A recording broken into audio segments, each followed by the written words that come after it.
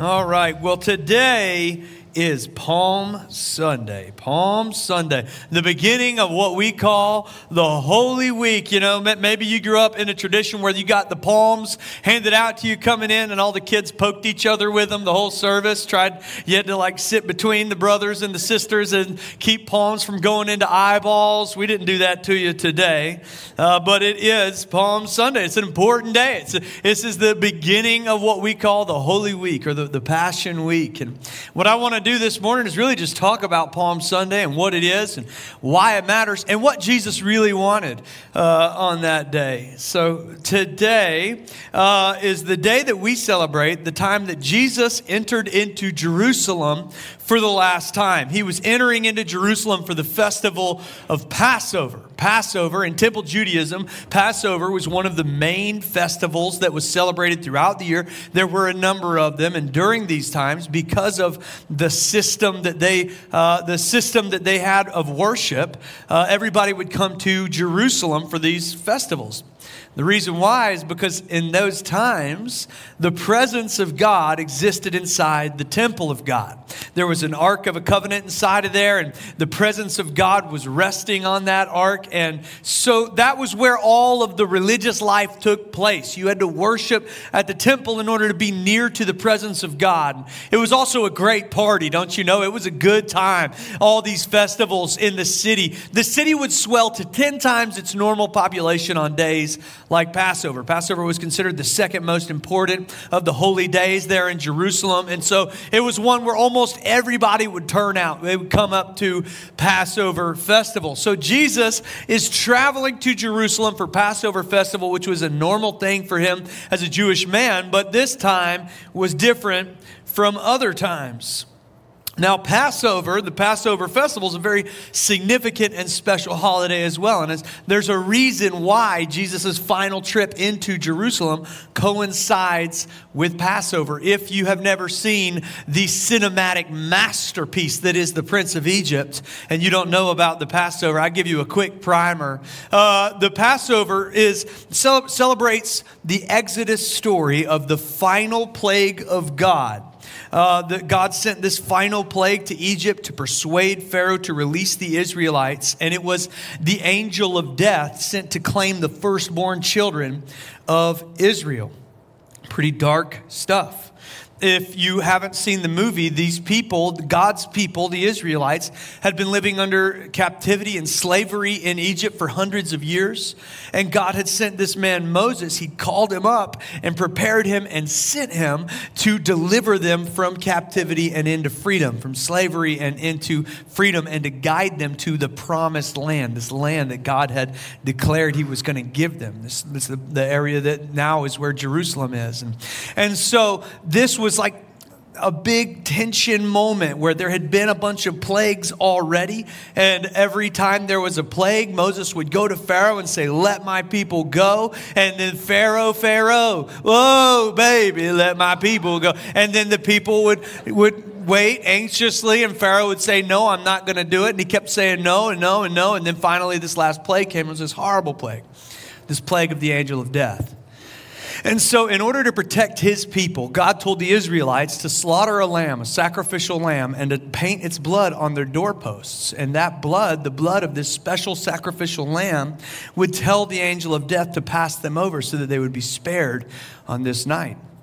And so at the festival of Passover, they're remembering the moment that God spared them by the blood of the lamb, telling that angel to pass them over in death.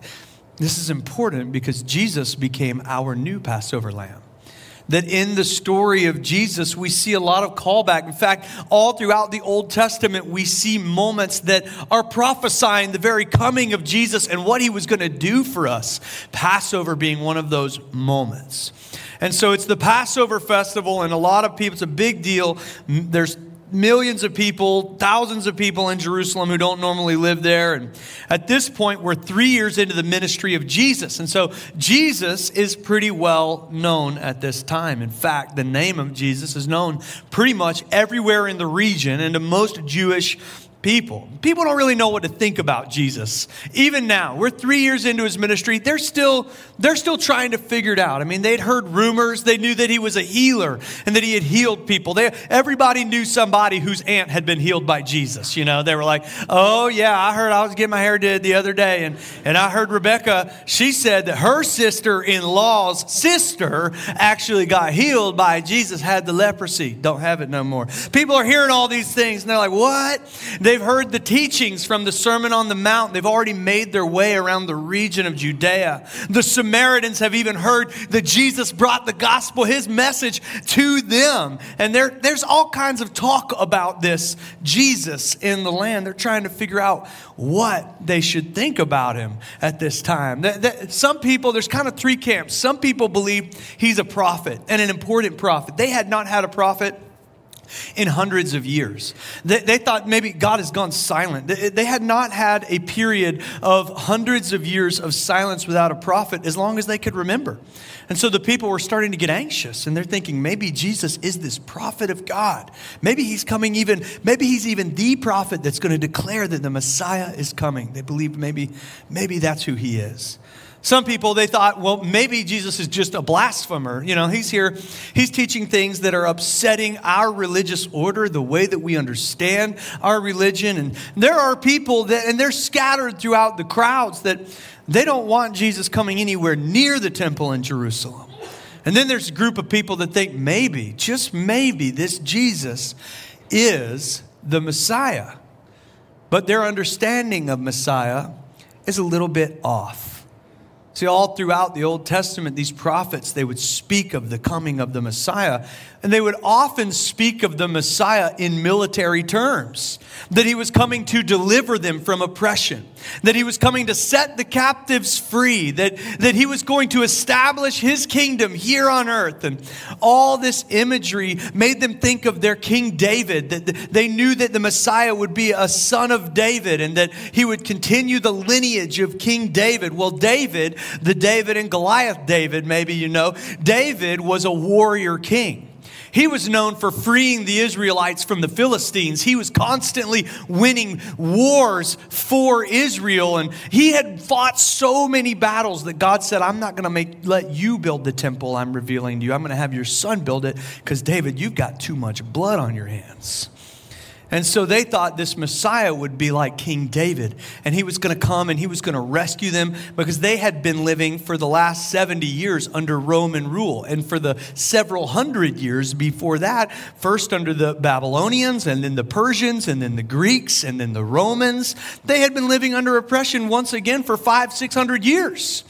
So they thought surely this Messiah, as he comes to us, is coming to fight a battle and a war to deliver us from the oppression of the Romans, that we might be our own sovereign nation again. So there are people expecting a prophet. There are people expecting a king.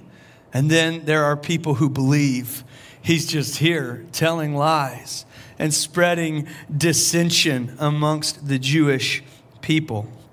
And so on top of all that, just maybe a few weeks, maybe even a few days before Jesus showed up into Jerusalem, he did his biggest miracle yet. He called a man who had been buried, dead and buried for 4 days, out of the ground.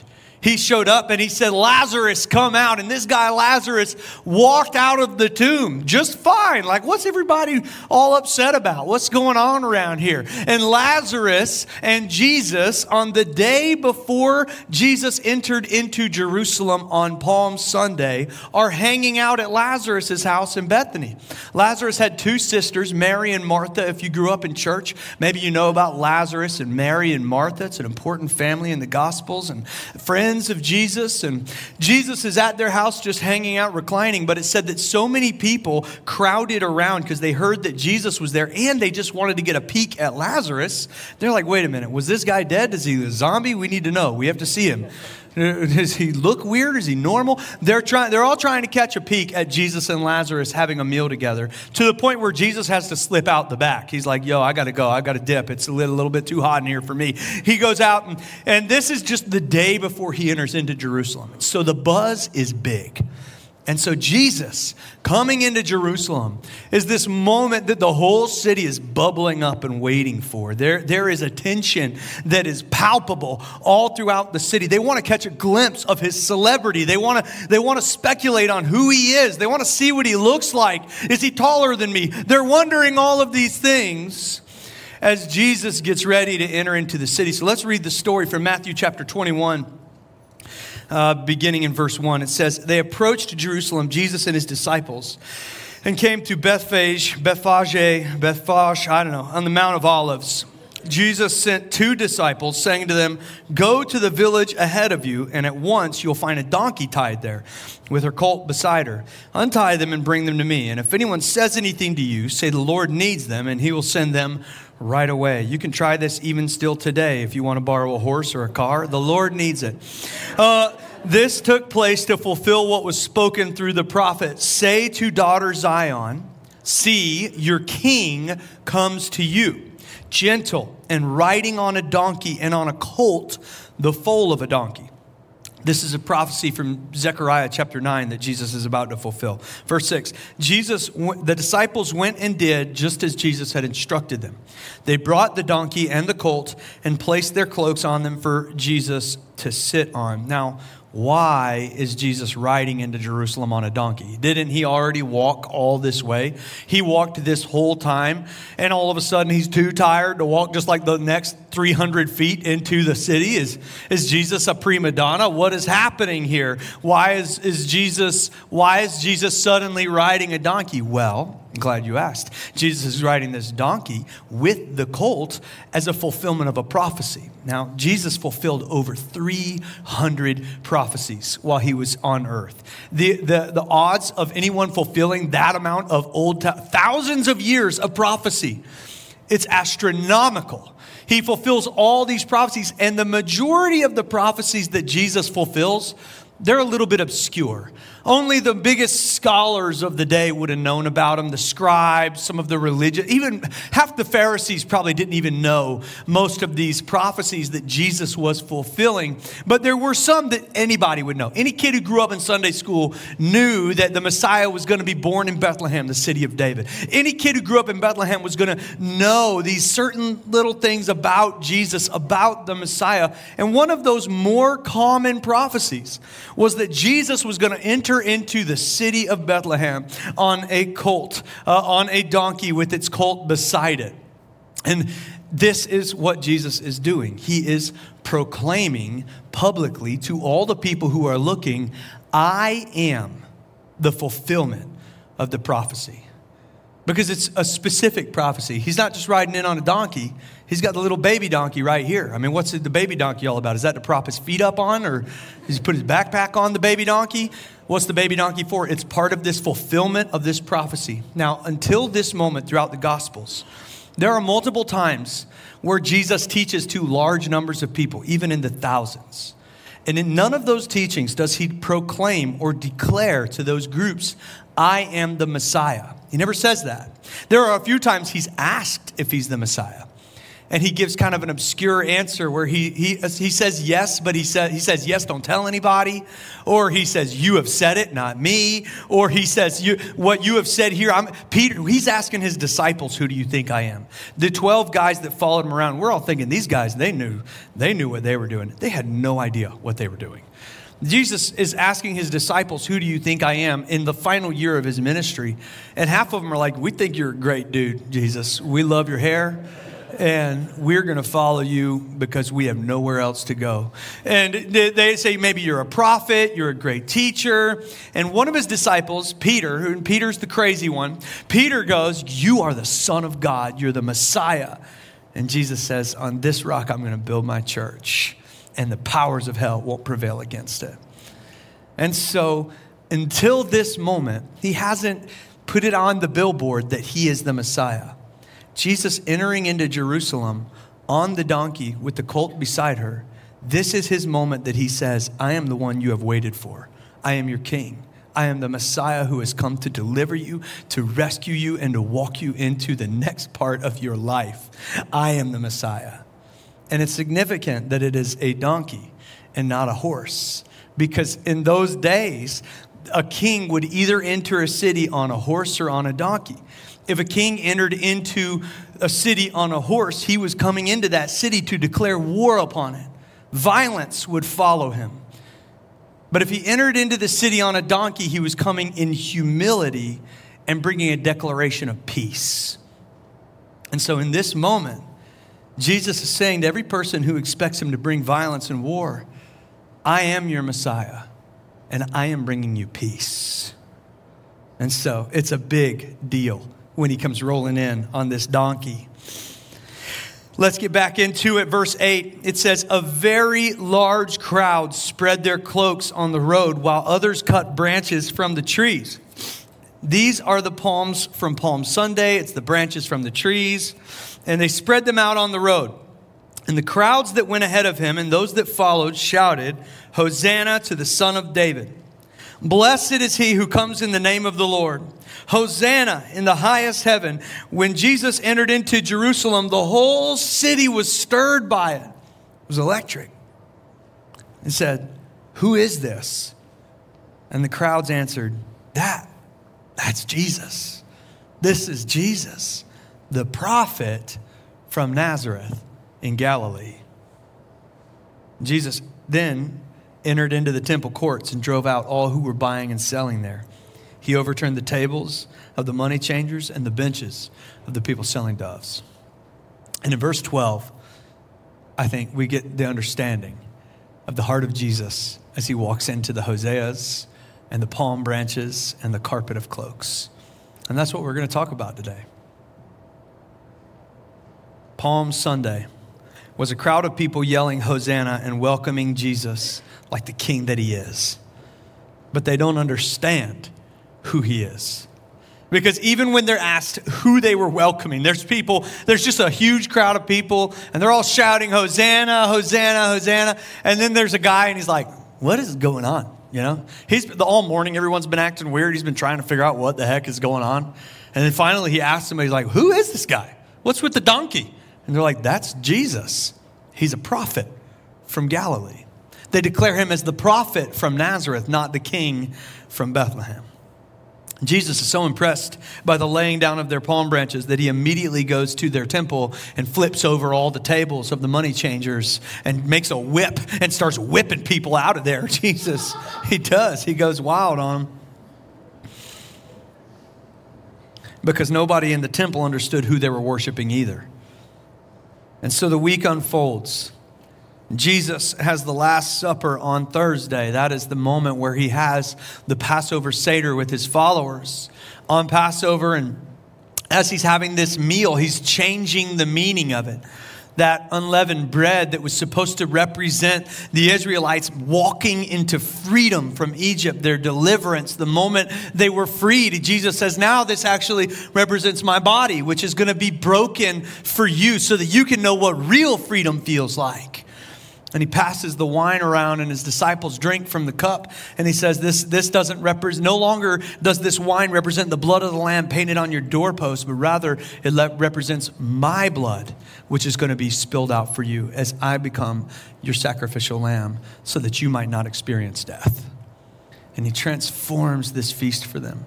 And he says all kinds of important stuff. There's important teachings that happen all night on Thursday night. And then finally they go to the Garden of Gethsemane. And it's there in that space where Jesus is arrested after he's been in prayer. And he's tried all night long. And the moment that he's arrested, even his disciples scatter. They all run away. They hide.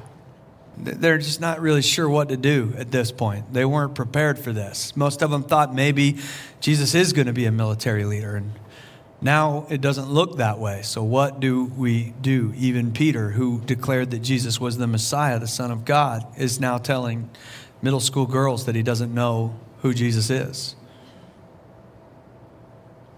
So Jesus is tried all night long, and then in the morning, he's brought before the Roman governor, Pontius Pilate. And at 8 a.m. on Friday morning, Jesus has walked out in front of a crowd. The crowd is there because each Passover time, it's a tradition for the governor of Jerusalem, the Roman governor, to release a prisoner that the Roman government is holding. And that's a tradition. And so Pilate has been trying Jesus and trying to find some kind of fault within him. He's hoping that, man, there's got to be something about this Jesus, that's off, that I can punish him and do what the people want me to do. But as he's interviewing Jesus, he's thinking, this guy is innocent. So he brings him out and he chooses as his opposition a prisoner who was well known for his violence. He was a freedom fighter and a terrorist. And he was trying to oppose the Roman government through terrorist acts, but oftentimes regular people would get caught up in the violence and get wounded and hurt. And he'd been arrested for insurrection and murder. And Jesus Barabbas was his name. And he's on this side. And over here is Jesus of Nazareth. And Pilate's like, I'm going to set you up a softball pitch. Which one of these guys do you want to go free? And he's expecting the people to say, give us Jesus of Nazareth. But instead, the same people who shouted, Hosanna in the highest, begin shouting, Barabbas, Barabbas, Barabbas. And Pilate goes, are you sure? I can't find any fault in this man, Jesus. And they say, give us Barabbas. And he releases him. And then he says, what should I do with this man, Jesus? And the same people who were laying down their palm branches begin laying down accusations, shouting them out. And then all of the crowd turns into a singular chorus. Crucify him, crucify him, crucify him. So how, in 5 days, do we go from Hosanna, Hosanna in the highest, to crucify him? The reality is, on Palm Sunday, the people didn't understand what they were laying down. They wanted Jesus in their city, but they did not want him to change their lives. They were comfortable with their status quo. They wanted a Messiah because they didn't want the Romans to tell them what to do. They wanted a Messiah in their government, but not in their hearts.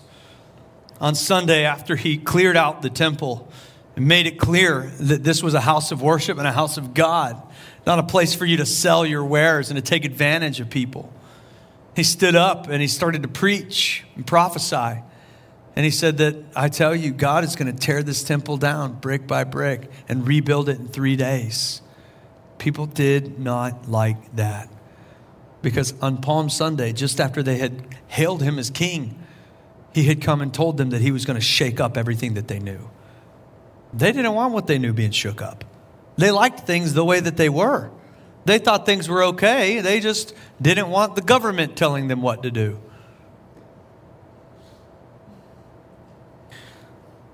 Jesus was trying to help people understand that God was about to redefine his relationship with humanity through his death and resurrection. All the people heard was that serious change was coming and they didn't want anything to do with it. So when they had the opportunity to free a violent freedom fighter or this prophet Jesus, they chose the violent man. Here's what I want to communicate today for Palm Sunday. Jesus doesn't want you to lay down palm branches. He doesn't want you to invite him into your government, but not into your heart. He doesn't want you to follow his celebrity, but not his teachings. He doesn't want you to do it because your friends are doing it or because it's convenient to do it. He wants to change every part of your life by leading you down a drastically different path in life than the one you started on. And he wants to call you to a greater purpose than even you could imagine. And so here's 3 things for Palm Sunday today. Number 1, what are you laying down? What are you laying down on Palm Sunday? The people gathered along the streets of Jerusalem were there for the most part to see a celebrity, a healer, a great teacher. Some of them had heard and hoped that he was the Messiah, but few of them understood what they meant by that. At this point, Jesus had taught many times about how if anyone wanted to follow him, they needed to take up their cross first and follow him. He explained that the kingdom of heaven, and he explained it in many different ways, and told them the kingdom of God is a kingdom of humility, and it's a kingdom of love, and it's a kingdom where everything that you understand is upside down. He told them these things, and yet they still hoped he would be a Messiah who would deliver them physically in a military sense, or that he would bring something that they could add to their religion, but not that he was going to change it altogether. It was a common belief that the Messiah would be like Moses and David put together. Moses came and physically delivered the people from a physical oppressor. And so because of the prophecies, that's what they understood. That's what they were hoping for, but it's not what they got. What they got was a whole lot better. But they couldn't see that. All they could see was that it was going to make their lives in many circumstances harder to follow Jesus rather than easier. And that was tough for people. They were willing to lay down palm branches.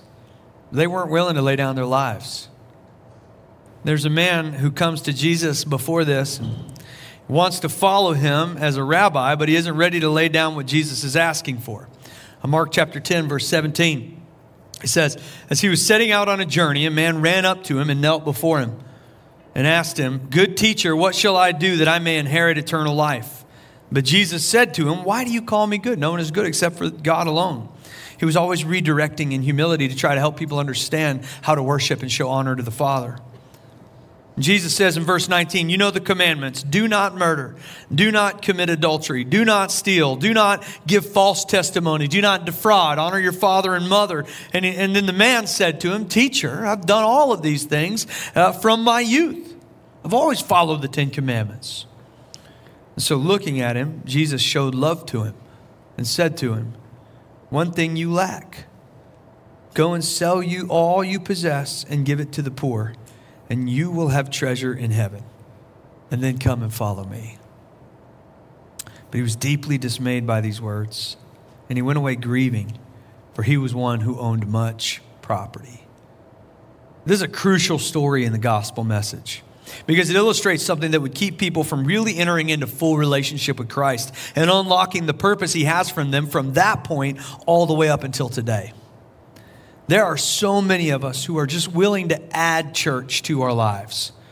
We're willing to add a little bit of religion to our lives. We see and feel a need for spiritual satisfaction. We want our kids to grow up in church because we think that's good for their morality or something along those lines. So we get our kids in church, or we think maybe this is a good spot maybe just to meet some people, so we show up for some social gatherings. We're willing to do those things.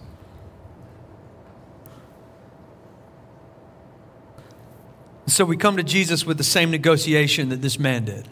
If I give you a little bit of this, will you give me what you have? If I bring you this and this and this, is that going to be good enough? If I follow these rules and make sure that I look and act this way, is that okay, Jesus? This guy, he was really good at religion, but Jesus wasn't looking for religion. This guy had followed everything well, but Jesus didn't ask him to follow religion well. He came for something else entirely. And this young man, he just doesn't get it. He's not willing to release control over his life. He wants to follow Jesus as much as it is convenient for him, as much as he's comfortable with. He wants a religion to practice, not a relationship to build. And that's the truth about these people laying down their palm branches on Palm Sunday. They want the blessing, but they're not willing to make any kind of sacrifice. And in God's economy, sacrifice always precedes the blessing. Jesus gets to the city on Palm Sunday and he looks out over it. It's in Luke chapter 19. It says, as he approached Jerusalem and saw the city, he wept over it and said, if you, even you, had only known on this day what would bring you peace, but now it is hidden from your eyes. The days will come upon you when your enemies will build an embankment against you and encircle you and hem you in on every side, and they'll dash you to the ground, you and the children within your walls. They'll not leave one stone on another because you did not recognize the time of God's coming to you. Jesus knew that all the worship they were about to give him was not enough because their words were going to change to crucify him before a week had passed. He understood that he was bringing them an opportunity to experience life better than they'd ever dreamed of it before. A satisfaction that they had never even been able to grasp in this world before. He was coming to bring them a peace that he desired for them, as it says right here. And when he showed up to Jerusalem, knowing that this city was about to turn on him, it says that he wept. Not for himself, for them. Just like in that passage with that young man who wasn't willing to give up what he possessed. When Jesus tells him that you lack one thing, Jesus knows that this guy's not going to be willing to give it up. But right before it says that he says that, he says, and Jesus loved him. Or he showed him love and he said to him, you still lack one thing. Go and sell everything you have and then come and follow me. It is an act of compassion that Jesus is bringing to this man to call him to give up everything to follow him. Because he knows that the greatest version of this young man's future is to be willing to lay down all of it in pursuit of Jesus. And he looks out over Jerusalem and knows the same thing for everyone in there. And when he knows they're not going to grasp it, he just begins to weep. And he gives this prophecy that would come true in 70 AD when Rome would sack Jerusalem and they would tear the temple down and the city would end up in shambles. It would never be the same again. Jesus knew all that was coming. So he prophesies about it and he weeps over the palms that they're about to lay down in front of him. Because they just don't get it. So what are you laying down before Jesus today? Are you laying down some of your time, some of your finances, some of your gifts, some of your purpose, your dreams, your calling? Are you giving him your religious devotion, but not the relationship that he really desires? Because what does Jesus want? That's the big question. If he doesn't want our palm branches, if he doesn't want our hosannas, what does he really want? What does Jesus ask of us? Maybe you're in here and you're thinking through this season, and maybe you just walked through this series that we just did, this 6-week series called Live No Lies. And maybe you've come through that and decided you need more of Jesus because you want the fulfillment that he brings and the peace that he brings and the blessing that he brings and the joy that can come from somewhere deep down inside of you, even on your darkest days, that you know can come from a relationship with Jesus, and you want that. But you're not really sure what's the way to get there. Because you don't want to be one of these people yelling Hosanna on Sunday and crucify him on Friday. So what does Jesus ask? Well, what he asks is very simple. It's just not very easy. Luke chapter 9. And you got to get the picture of Jesus right for this passage. Luke 9 verse 57 is where we'll start. When Jesus is speaking to this young man, the rich young ruler is what the Bible, the NIV people call him on the little headline. And when he's speaking to him and he tells him to go and sell everything, he's not doing it in a sassy way. It's not, Jesus can and sometimes is a little bit sassy. In these scenarios, he's not. It's not why don't you go sell everything and then follow me? No. It's not it. His heart is broken. And he's showing love and compassion. And when he communicates what he communicates here, he is saying it because he deeply wants people to experience the life that he has prepared for them. As they were going along the road, someone said to him, I will follow you wherever you go. And Jesus said to him, foxes have holes. Birds of the air have nests, but the Son of Man has nowhere to lay his head. To another he said, follow me. But he said, Lord, let me first go and bury my father. And Jesus said to him, let the dead bury their own dead. But as for you, go and proclaim the kingdom of God. Yet another said, I will follow you, Lord, but let me first say farewell to those at my home. And Jesus said to him, no one who puts his hand to the plow and looks back is fit for the kingdom of God. What Jesus asks us to lay down and to be willing to lay down is everything. Our lives. Our past, our present, our future. He asks us to trust him with our plans, our purpose. He asks us to surrender our desires to him, to trust him with all of it. In fact, he says in verse 23, if anyone would come after me, let him deny himself and take up his cross daily and follow me. He had not yet walked the pathway to Calvary. Jesus hadn't picked a cross up yet. All the people knew about crosses was that they were symbols of death. It didn't make a lot of sense, but the message was clear. I want everything. For whoever would save his life will lose it, But whoever loses his life for my sake would save it. And so here's what we have to understand. Jesus has asked us to lay our lives down. All of ourselves. Everything. He wants you to sacrifice yourself, to commit to living a life where you don't look out for number one. This whole world is telling you to look out for number one, that at the center of your life should be me. I need to follow my truth. I need to do what's right for me. I need to serve me. I got to look out for me. If I don't look out for me, who's going to look out for me? I got to do it all. I got to do it all for me. Jesus says, I want you to not live that way. And instead of living for you, I want you to live for me. Put Jesus in the center, not me. He wants you to live a life where you look out for others first, not number one. He wants you to be generous, not greedy. He wants you to pursue wisdom through prayer and scripture. Not the kind of wisdom that impresses people. He wants you to follow him completely. And he makes this ask of you knowing that it's what's best for you. It's the only way you can finish this life with full satisfaction and joy, knowing that you've lived it well. Because in verse 25 he says, what does it profit a man if he gains the whole world and loses himself?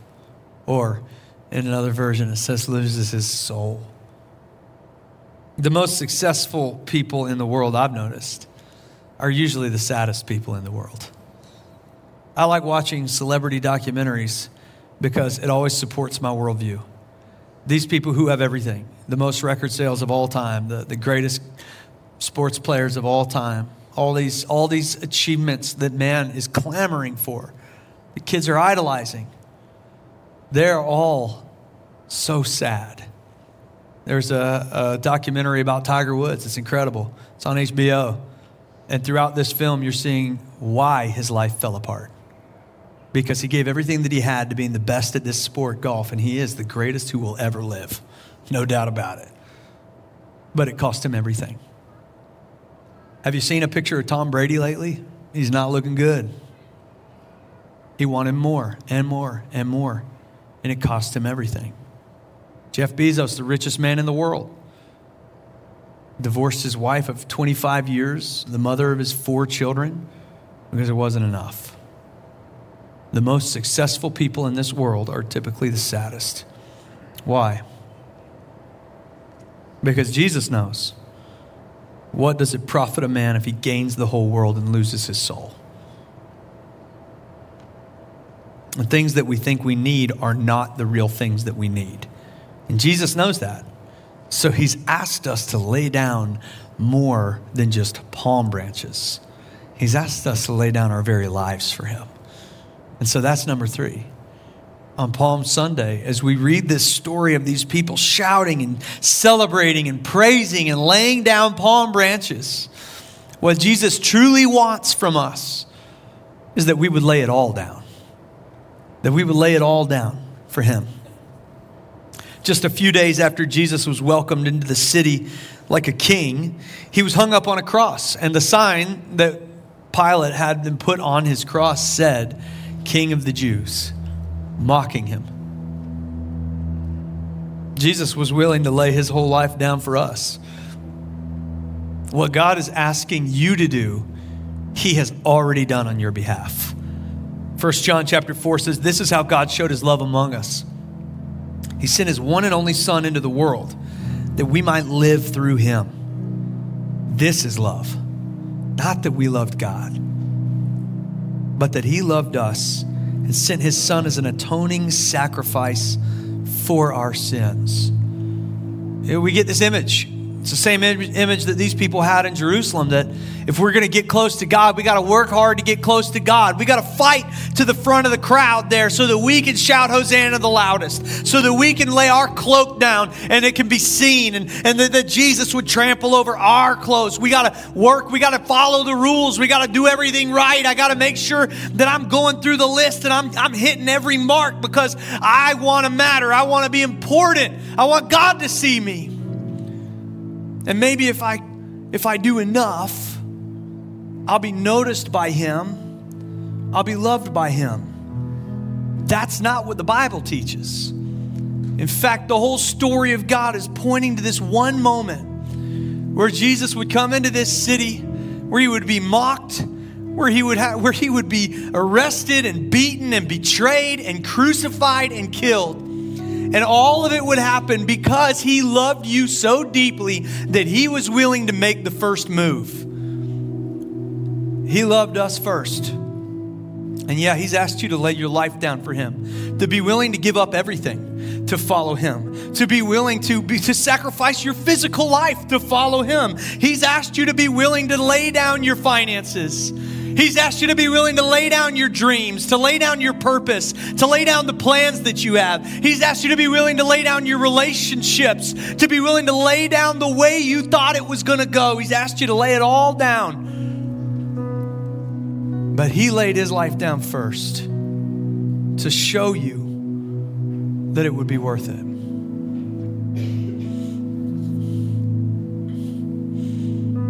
And so lay it all down. Lay down your time. Don't hold on to your time like an idol and protect it away from God. Well, I don't know if I have time to pray, to study him, to learn his ways, to learn a new discipline of his spirit. I got a lot going on. The baseball season just kicked off. I'm busy. Work is nuts right now. I got to get up early already. Lay down your time. Lay down your dreams. Because you might find that the dreams that God has for you are bigger and better than the ones you have for yourself. Don't be afraid to lay down your finances. God talks about the principle of the first and the principle of the tithe in Scripture, not because God is trying to store up temples full of gold somewhere. He's not interested in that. It's because God knows that for many of us, the thing that stands in between us and complete surrender to him is our money. We hold on to it with a tight fist that becomes a god to us. What happens if we turn it into an open palm? What could he do? Be willing to lay down your relationships, your purpose. It's all worth it. In James, it says, every good gift and every perfect gift comes from above, coming down from the Father of heavenly lights, with whom there is no variation or no shadow due to change. Do you know that what you think is good, what we cling to, shifts and changes with time? The people that we think we need to cling to, sometimes those relationships turn into betrayal. The priorities that we have, they move every couple of years. The possessions and the position that we're clamoring for, those people will turn on us. See, everything that we want that is of this world, it shifts and moves like sand. But God is different. We lay it down in pursuit of him. It says that he never changes. He never moves.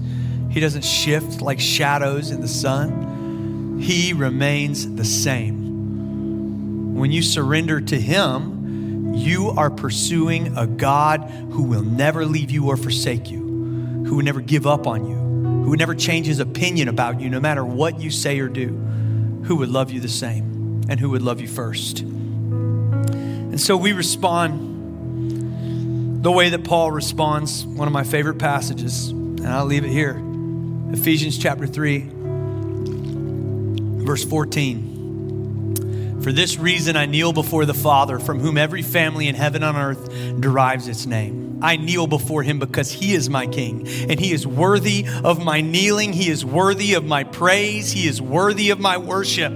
I pray that out of his glorious riches, he may strengthen you with power through his Spirit in your inner being, so that Christ may dwell in your hearts. The temple isn't where the Spirit of God is anymore. It dwells within us. And when we submit ourselves to him completely, lay our whole lives down for him, his Spirit and power dwell within us through faith. And I pray that you, being rooted and established in love, may have power, together with all the Lord's holy people, to grasp, that you just might even begin to understand how wide, how long, how high, and how deep is the love of Christ, and to know this love that surpasses understanding, surpasses knowledge, that you may be filled to the measure of all the fullness of God. He isn't asking you to lay it all down because He wants to take from you. We hold on to our one little thing because we think can't give God everything. This is mine. But God just wants you to open up your hands so that He can give you something bigger and something greater. He's trying to give something to you, the fullness of God. And so now to Him who is able to do immeasurably more than all we ask or imagine, according to the power that is at work within us, to Him be the glory in the church and in Christ Jesus throughout all generations, forever and ever. Amen. If you're in this space today and you are ready to enter into that relationship, you're ready to lay it all down, He is ready to receive you. Right now, there's not a single person in this room who is beyond this moment. Maybe you have had some Jesus in your life, but you've only been laying down palm branches, and now it's time to lay down everything. Or maybe you've not had any of it, and now you're just amazed, and you want Him in your heart and in your life. It only begins with a conversation. And the journey goes from there. So if you're ready for that today, every head bowed, every eye closed, just say this prayer with me and we'll get it started. Heavenly Father, forgive me for my sin. Forgive me for trying to do it on my own. Forgive me for not giving you everything. I lay it all down before you today. I give you my heart, my life, my future, my past, my present, my dreams, everything. I give it all to you. Come into my heart, change me, make me more like you. And I pray these things in Jesus' name. Amen.